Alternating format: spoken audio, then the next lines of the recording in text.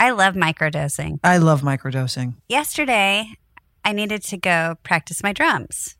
And I popped a little microdose gummy. And I'll tell you what happened. I drummed for about a good 2 hours. That's fabulous. Yeah. I was looking at our new roof, hoping that it wasn't going to leak. And I got some anxiety about it. So I thought, you know what? I'm going to take a gummy just to calm down so I can go to sleep and not worry about this. And I did. And I had a great night's sleep. And I woke up and there was no leak. I've noticed a change in you for a positive change. I like to hear that. Yeah. I feel like your mood is like very centered. I'm sleeping much better. Microdose gummies deliver perfect entry-level doses of THC that help you feel just that right amount of good. And you can get 30% off your first order plus free shipping today at microdose.com, promo code PANTS. It's available nationwide. That's microdose.com, promo code PANTS for 30% off and free shipping. Microdose.com, promo code PANTS. This show is supported by State Farm. You have insurance for your home, your health, and your car. Why don't you have insurance for your small business? So many small business owners think they don't need or don't even know about small business insurance. Protecting a source of revenue is one thing, but so is protecting all of your hard work and your team members. State Farm agents are all small business owners too, so they know how to help small business owners choose personalized policies that fit their budgets. Like a good neighbor, State Farm is there. Talk to your local agent today.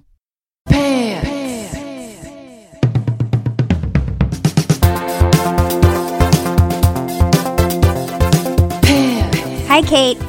Okay. Okay. Hey, Leisha. I like that. Okay. I'm very, very excited to have a little chit chat with our friend who's hopping on the line in about 2 minutes. Listen to me.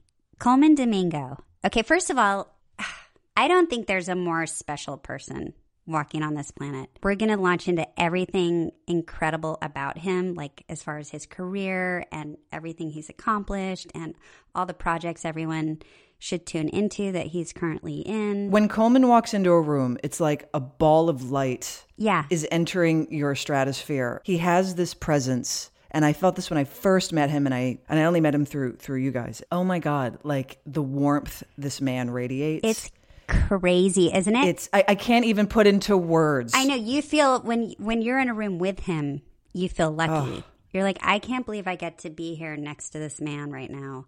He just oozes the most incredibly warm, beautiful, tender, caring, creative soul. And he has that ability when you're speaking with him that, like, when he's looking at you, you can tell that he makes you feel so seen. Yeah, he's actually listening to you. He actually cares. That's what it is. Right. But not everybody possesses that. No, they do not. It's a gift. I don't think it can be taught. You're just born with it. He has that in a way that it's incredibly overwhelming, actually. Yeah. I mean that in the greatest way. And I think everybody he touches in life, everything he works on, like, you can tell he just has this giant community of people who love him because they feel the same way you and I do right now. And we haven't even been able to work with him yet. I would give anything to work with Colman. Right? Anything. Anything. I would love to watch him on set. I'd love to see his process.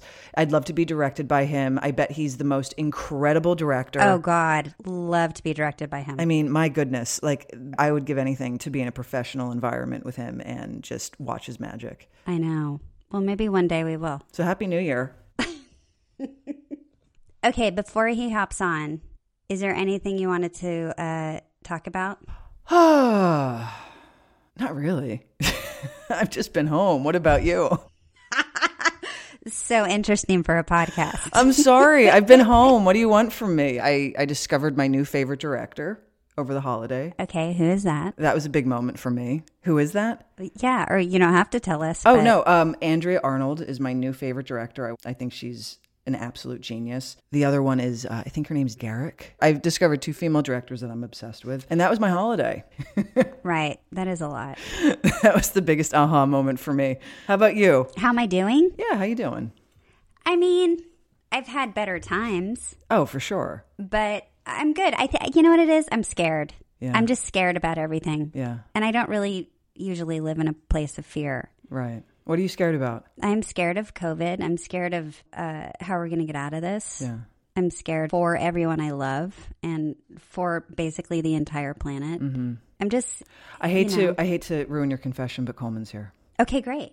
Good, because that's way more interesting. Admit. And there he is. Colman. Two sexiest, gorgeous women that I know. No, you must have the wrong podcast. You have the wrong two ladies on this podcast. I'm all turned on. I'm like, where do I start? You see, I'm grabbing myself. You are. Coleman, I love your shirt. I love your shirt. You know, I wore this for you actually, Kate, because I thought Kate would like this. I love it. It looks like a Kate shirt. You're the only man I know who can sport summer gear in January.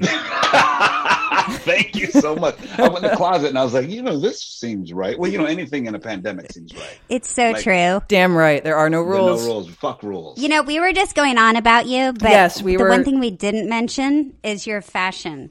Your incredible style. Yes. We need to get into that also, but everyone knows it. It is true. You have the most dapper, fresh style. Oh, thank you. Every time I see you, I'm like, what are you wearing? Wait, I should be recording all this, right? Wait, let me start this. Wait, I'm supposed to be recording because this is the great stuff to record. I want to hear this myself. Let's see. Where's the? I'll open that up. Voice memos. Hit send. What did you say about my style? Oh, wait. They can't hear, but they can't hear you. They can only hear me. So should I check out the earphones? No, it's okay. It's all going to be. No, you're doing great. Glommed together, so everyone's going to hear everything. Oh, this is hot. Okay, so I'm an idiot. Let's see. Wait, I'll sit it down on something.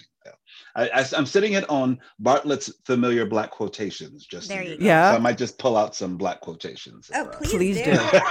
Please do.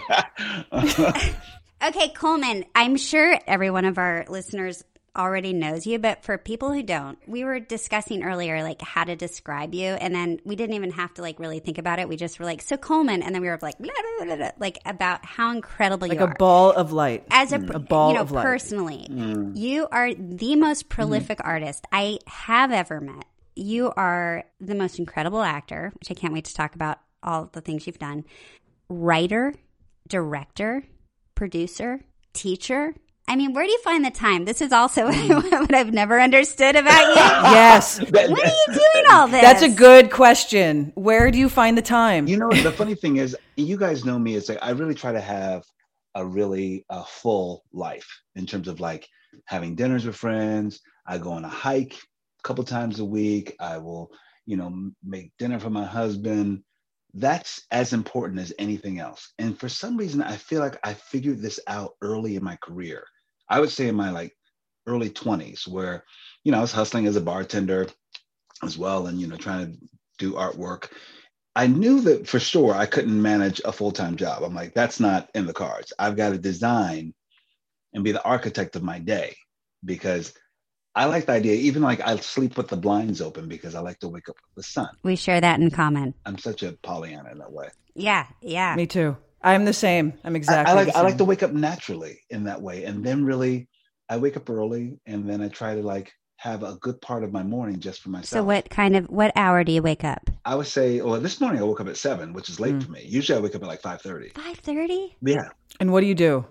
What's your routine? Do you exercise immediately? No, I wake up and I go and I walk through the house. Honestly, this sounds kind of I'm going to sound like such a Pollyanna, but I walk through the house and most of the time I think, oh my God, I live here. This is what a blessing. And I walk through, I look around, I see how the sun's coming up. I look how quiet it is with no one outside, no cars, anything. Sometimes I open the front door and just get a sense of the temperature, and just feel it out, smell, hear that there's a bird that lives next door that's always talking sometimes. And so I'll just listen to that. And usually he does and I'll go fresh. It's for you. I'll for come sure. back.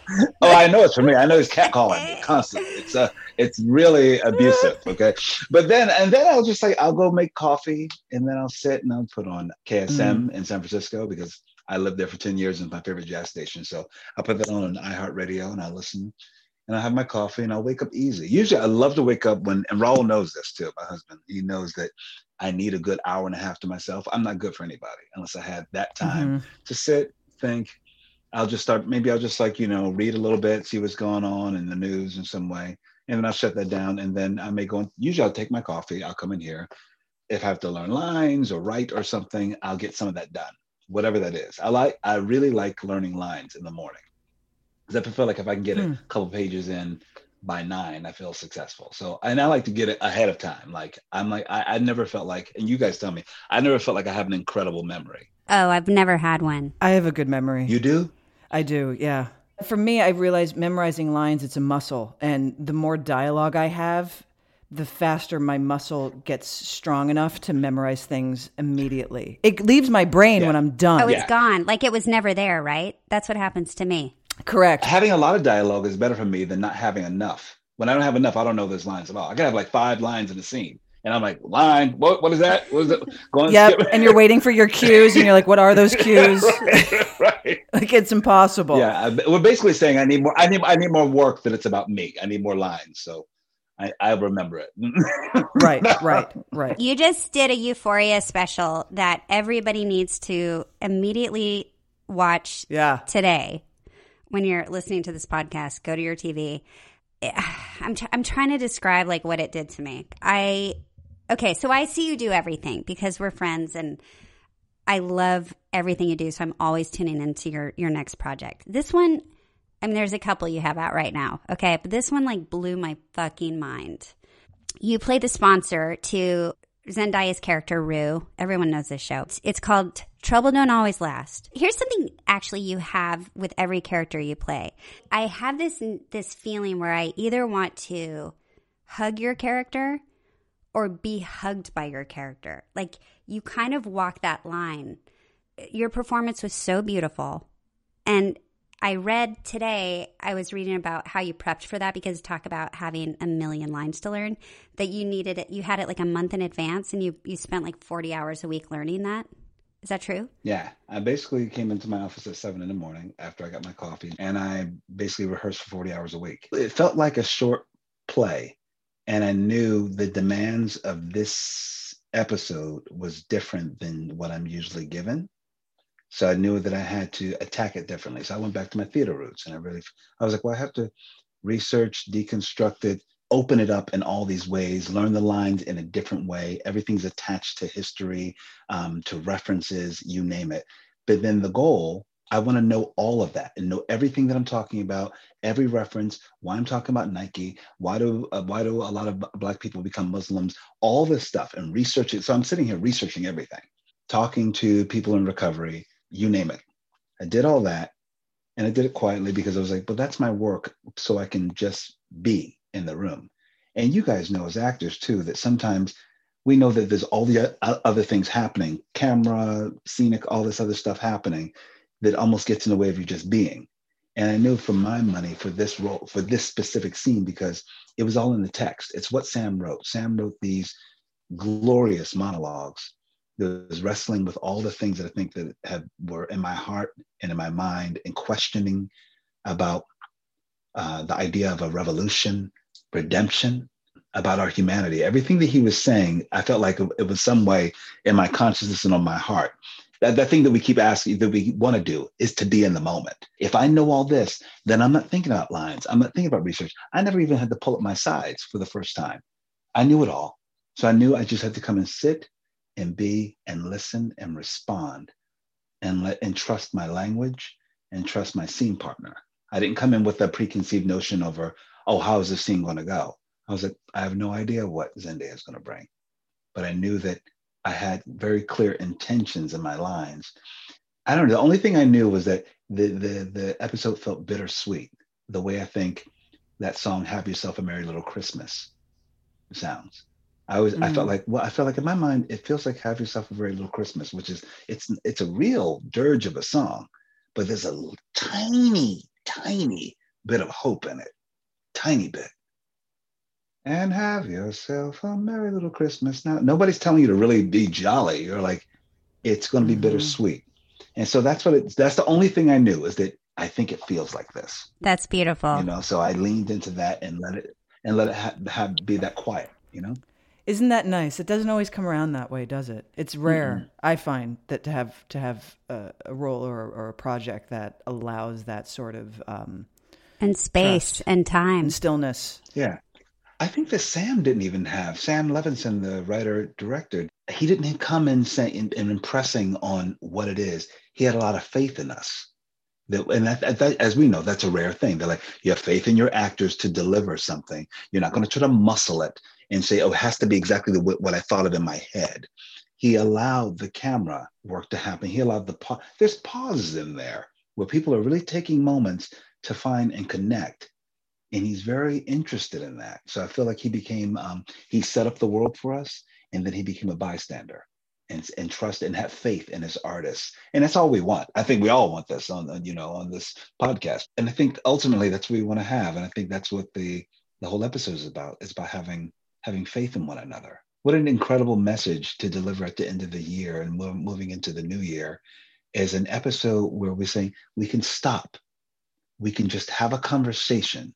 We can have a tough conversation and invite people into it. Because I know that consciously for me, even when I'm talking to Rue's character about certain things and I'm saying you this, you that, I know that I'm not saying just you. I feel like I'm speaking to every viewer, anyone within my earshot. I feel like it feels like a sermon in a way, but it should feel like an intimate sermon that I'm going to give you some hard truths and things that I've been thinking about and give you some tools.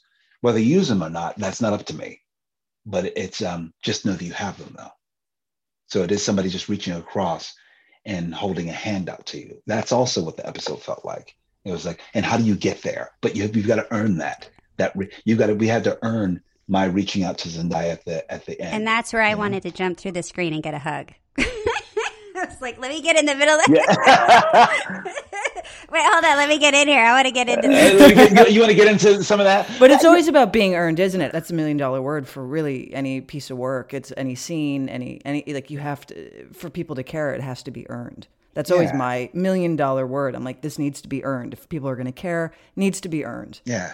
And I also think, don't you think, Kate, talking about this a lot with other, especially like you brought up my teaching, Alicia, because I teach, because it's very important to me. And I know there's something I've been asking my students over and over again, whether it's they're working on monologues or audition tapes or anything. And I always say, you've got to leave something there that you can't get back. Mm-hmm. And if people appeal to anything with me as an actor, I know that I'm very conscious of that. Like, what can I need to give something over of myself too, that is hopefully some truth. I know whenever I would get off stage, people would always come up to me and say, I thought it was the most interesting thing when people would say, can I have a hug? Are you kidding? This is real? This is real. I used to get that. I cannot believe that. That's so crazy. Listen, that's how I feel every time I see you. I want a hug. And I never understood that. I'm like, yeah, of course. You know, when I go to the Comic-Cons, people are like, can I get a hug? And I'm like, well, that makes sense because they're giant fans. You were born with that, though. That's not something you can teach or instill in someone. That's your spirit. Thank you. That's your spirit. You were born with that. Thank you. No, you were. It's so authentic. And you know what's interesting also, that the other project you have out right now, Ma Rainey's Black Bottom, another incredible performance by you. You play Cutler. Seriously. Interesting that the projects both sort of feel like plays that have been shot for television. Yeah.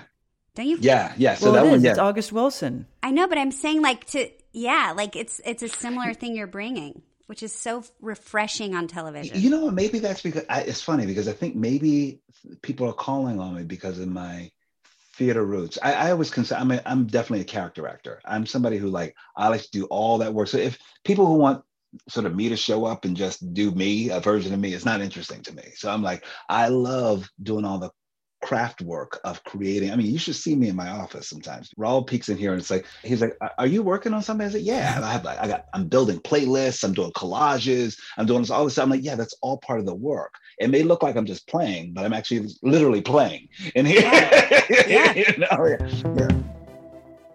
This show is supported by State Farm. Insurance is a part of any solid financial plan. Making sure you have the important things in life covered is one of the best ways to give yourself a little breathing room when things go awry. It's important to protect not only your business, but yourself as a business owner and all current and future team members. State Farm agents know what it takes to run and protect a small business because State Farm agents are all small business owners and they live and work in your community. So they're deeply attuned to what's happening with other small businesses in your market. If you have a small business and are interested in making sure you're protected, reach out to your local State Farm agent to learn more about what you need. They'll help you find the right policy at the right price for your business. Like a good neighbor, State Farm is there. Talk to your local agent today. Can I ask a question? I need to fangirl out for a minute. Go for it. I've been a huge fan of Viola Davis for like 25 years. Yeah. I've been watching her work when, she would just like pop on in little, like in projects as like, a little tiny role. She's always stood out to me. Yeah. What's she like? What is she like? When I tell you, she's incredible because she's kind. She's easy. She's like, there's no fuss. She comes in and she's kind of like, he's like, hey, how's it going? She's very, very simple, I think. And always, when I tell you, she's one of the most, I'll use this word, she's ferociously smart. She's like, I think that in her best self, she's definitely a college professor at like, at Harvard or something. Because really, it makes sense that she was doing that role teaching on how to get away with murder, because really that is a lot of her. She is thinking, she is examining this phone from 20 different angles. You know what I mean? And she has a hypothesis on all of them. So she's really, I love working with her because I feel like you feel excited. You're like, oh my God, I'm learning from someone. And then I want to get in there and show off some smarts and challenge this person on that theory. So she's really lovely. She's really funny. And she can cuss too, in a good way. Yeah. I'm sorry to ask. I've been obsessed with Viola Davis for as long as I can remember, and I had to ask because I couldn't not ask that question. So thanks for letting me fangirl out for a minute. You're very welcome. I have a question. Here's another question for you, Raul. Coleman. Sorry, I just called you your husband's name. You can call me Raul. That's fine because we're all one now. Why did I just call you Raul? Because he's my better self. Coleman and Raul. We're like a band. It's exactly. like Kate and Anna. It just like goes together. Yeah.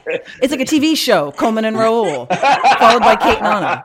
Exactly. Great lineup. Wednesday night. Wednesday. You guys got Wednesday? Totally. I think it was your first play. It was A Boy and His Soul. Yes. Yeah. Is that your first play that you wrote? And it was a one-man show. Yeah. You play a number of different characters. Yeah. I love those shows. My God, do I love that style of theater. Oh, thank you. It's set in Philly, because that's where you grew up. How did Philly, being my local Philly brethren, how did that shape you, if at all? Wow, that's a great question. I feel like in every single way. I remember when I moved to San Francisco. No, that was 1991. I moved to San Francisco. And I almost felt a little shame about Philadelphia in some way. There's either the main line or it's really, guttural and colloquial and, it was the city. Or it's the people city. live in the Northeast or South Philly. And, it really didn't. We were such a second or third city. You know what I mean? And so it didn't have the clout. It felt really blue collar and kind of raggedy. It didn't have the clout. It does have more colleges than any, per capita than any other city in the United States, right? And so it's a very educated city. It's a very, I think people are the salt of the earth. Those things I started to embrace about myself when I moved away. When I went back to Philly, I was like, there's no veneer at all. People, it's what you see is what you get. And that's in every level of Philadelphia. It's like there's no bullshit, to be honest, right? I mean, people are direct. That sounds so nice. Yeah, people are direct. Yeah, and people are very kind, I think. Yeah. Well, they're kind because take it or leave it. It's that's sort of exactly. thing. They're all everyone, and I feel like it's across the board. I will make a general statement about Philly people. Across the board, it's take it or leave it. They like you, they don't. I agree. Right? I had that same thing. I wasn't proud of Philly for a long time. And then I grew up. Then as I was growing up, I had such an appreciation for it. Same here. And you're absolutely right. There is the salt of the earth ingrained DNA that we all have that comes out of that town. I don't know why. Do you think it's because we're always considered the underdog? Yes. No one's ever really checking for Philadelphia. So Ever. that's why when the Eagles would win, we're like, yeah, you didn't see us coming. We were here the whole time. When the Eagles won, Center City got destroyed. When the Phillies won the World Series in 2008, cars were being lit on fire on Broad Street. And it's like, that's considered normal. That's funny. When the Eagles won. He ate horse shit? He got down, he ate horse shit. And I was like, that's not the best that we can be. I love how you both know that story. Because we were like, that's not our best selves. That's not our better selves. That is not us, you guys. Wait, Coleman, on the night that the Eagles won the Super Bowl, the Philadelphia police call line where you call in, it was trending #1 on Twitter. Because as the night was going on, ape shit. We go ape shit. Shit was getting worse. And honestly, someone said it best. They're like, that dispatcher just got signed to CAA. because that's how out of control that woman was handling things. It was amazing. But you get it. Thank you. You get it. I get it so much. But also, I think that's the spirit of Philadelphia. Philadelphia is like we can do it. Yep. We know you're not checking for us, so which helps us be stronger. We're like, you know what? We're fighting a whole system. I think we're fighting ourselves, but we're fighting a whole system that believes that we can't do it. And Philadelphia is saying we can. Even the past election, when it was, bad things happened in Philadelphia was like, oh, really? Mm-hmm. Yeah. Oh, really? Mm-hmm. You want to see bad things happen in Philadelphia? We're going to change it all. We're going to turn everything. Yeah. Yep. And guess what? We're not going to let you forget it anytime soon. We've been waiting for this.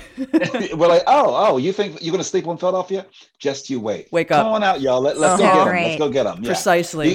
You call your cousins. Come on, let's get I know in the election, people were like, I don't know. I'm really worried about Philly. I'm really worried. I don't know. And I'm like, you guys have no idea. You have no idea. I wasn't. Neither was I. I was the least concerned. I said, no, Philadelphia, we've got this. Totally. We got you. Yep. I agree. Yeah. I was like, don't underestimate. Hey, Colman, did you write your whole life, or was that a discovery later on in your life? That came, I actually started out wanting to be a writer. I used to be on like the high school newspaper, stuff like that, bona fide nerd. And I went to college and I studied journalism. What? And I wanted to be a journalist. Yeah. That's why you went to San Francisco, right? Yeah. I went to San Francisco actually because, to be honest, I was having some financial difficulties. My parents just moved to Virginia. I had to take a pause with school. And I was like just trying to catch up with bills and a roommate. We got kicked out of our house. It was all this stuff. And I was like, you know what? One of my best friends was like, Coleman, you should come to San Francisco. It was 3 guys living in a studio apartment in the Tenderloin.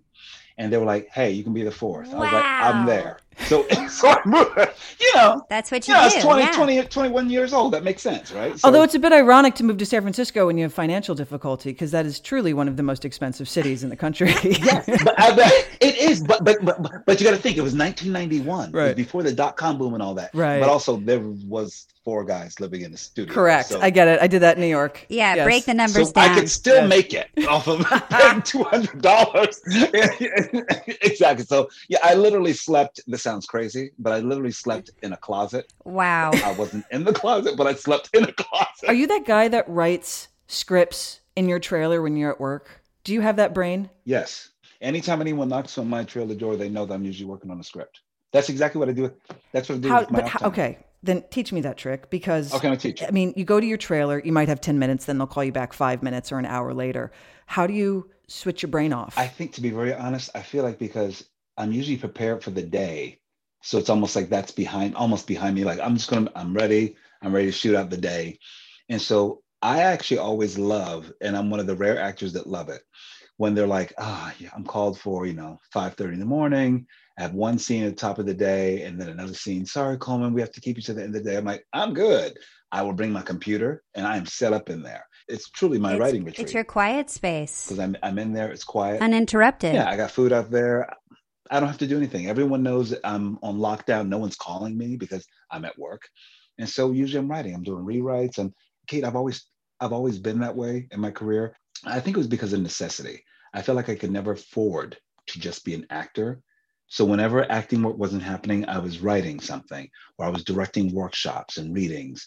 And then it started to become this whole thing that it is now, where it's like, oh, if I'm not writing something for stage, I'm writing something for television, or I'm doing a musical, or I'm directing this, which is why I'm like, I've always been built to be malleable. So when one thing wasn't working, I had something else going on. Wow. Respect. So I think naturally I worked that way. I love that about you too. Like, you've never boxed yourself in. Like, people love to do that to each other, where you're like, well, I know you for this, so I'm comfortable knowing you as that. So stay there, stay in your lane. You don't do comedy, so you couldn't possibly do you're not a comedy actor. You couldn't possibly be in a comedy. Yeah. That's. Oh yeah, for sure. There's no way you're going to be dramatic. Yeah.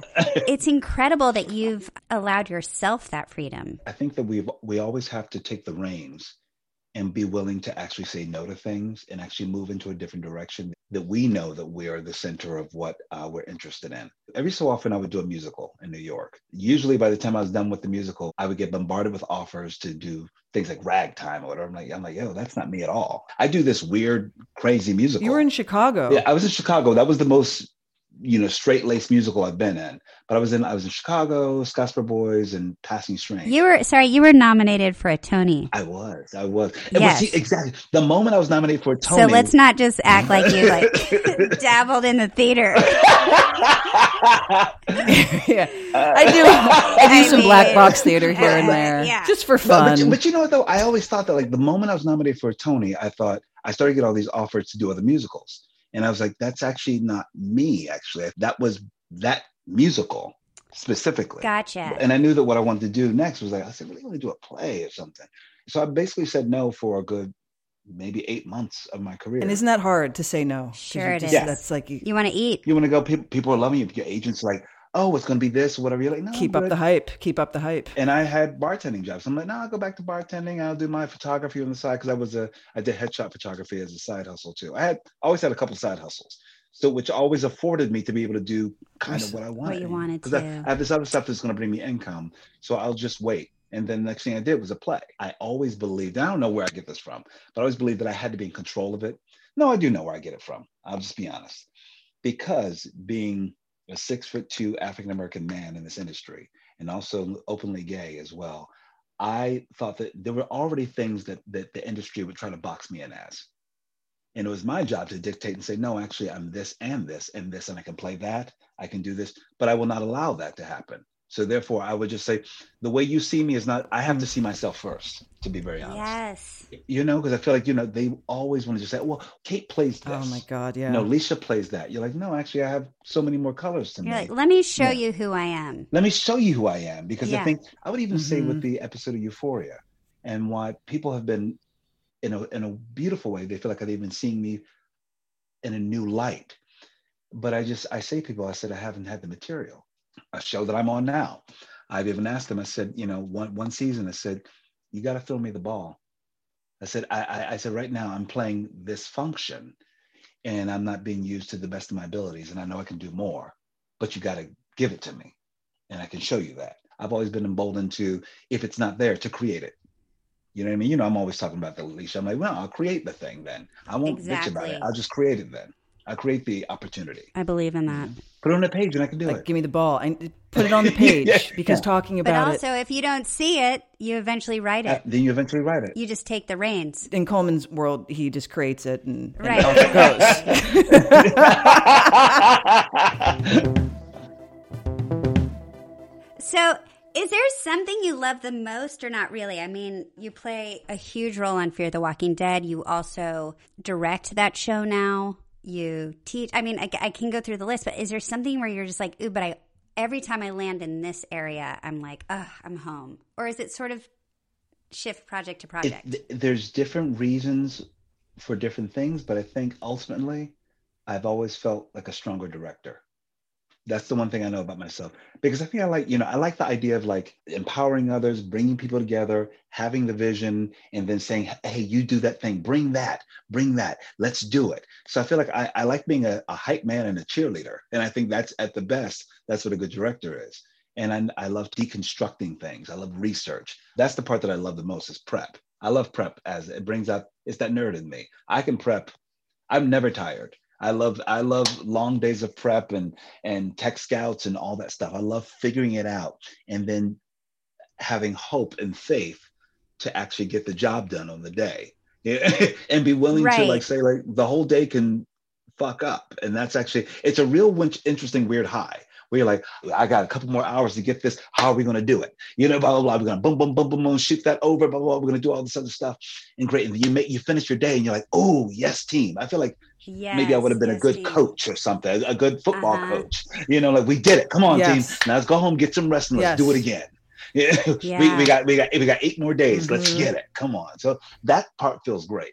I think that really is the part where I know I thrive, and which is why I feel like I've I don't know. That's where I find my best self. You blow my mind. Mm-hmm. Wow, Colman. Yeah, you really do. Like you just you just have, again, you have this innate ability that you're born with that you're just an inspiring human being. Well, we both want to be directed by you more than anything. So I want to direct. All we ever talk about is getting you on the L word to direct us. Anything. You know what? How are we going to get this to happen? I think this podcast is going to do it. This will be Absolutely. the This podcast is going to do it. Seal the deal. This is the launching pad to be like, we need Colman Domingo. Listen, we're not going to talk about it anymore. Okay, it's now been or a whole never. Ruse. That's the whole reason why I'm on this. Basically to direct you. It's basically a big audition. We would have so much fun. Yeah, you don't need audition, please. Oh my God, the amount of fun we could have God, together. it'd be stupid. We'll make it happen. Well, thank you for taking the time today to talk to us. And listen, everybody out there. Yeah, Colman. Please tune into everything Colman does because you're going to thank us for it. Yes. Thank you, my beautiful friends. Thank you, you beautiful man, for joining us today. You're a genius. I'm hugging you. I wish I could hug you. Look, there it is. We want to hug you again. You are an absolute genius. You really are. You're an inspiration. I want to hug you guys too. Oh, I just want to hug you. Oh. We're lucky to have you in our lives. We really are. You guys too. Thank you. Truly. And we're lucky to have you on this podcast. Yeah, thank you for doing pants also. I'm kidding. I'm super excited. This is the most exciting. I was like ready to kick this year off with you guys. I feel like it's going to be a great 2021 because we did this. We did it. Well, yeah. Well, this is a nice starting point to have you on this, and what a great way to start this podcast. We'll see how the rest goes. Correct. It's all downhill from here. We won't have any super expectations. Exactly right. All right, Colman, we love you. All right, my love. All right, we'll talk to you soon. Love you. Love Stay you guys. safe. Stay healthy. You too. Always. Bye, you guys. Ciao. Love to your loved ones. Ciao. Thank you for listening to Pants, a podcast brought to you by Leisha Haley and her best friend, Kate Mennick. Rachel Shelley, that's me, is our editor and producer over in the UK. Please listen and subscribe on Apple or wherever you get your podcasts. If you want Pants to keep going, hit that subscribe button. You can follow Pants on Twitter and Instagram at The Pants Pod. If you like us, please leave a review on iTunes. You can email us at pantspodcast@yahoo.com. Theme song by Carolina Parra from the band CSS. Graphics are by Love Fox. Thanks to State Farm for supporting this show and helping our listeners protect their businesses and lives. Like a good neighbor, State Farm is there. Talk to your local agent today. Hey, have you ever used Cheapo Air? For years, and I really like it. With Cheapo Air, you can book online, use their app, or even over the phone. They've got great prices on over 500 airlines and millions of accommodations. They're my go-to for travel planning.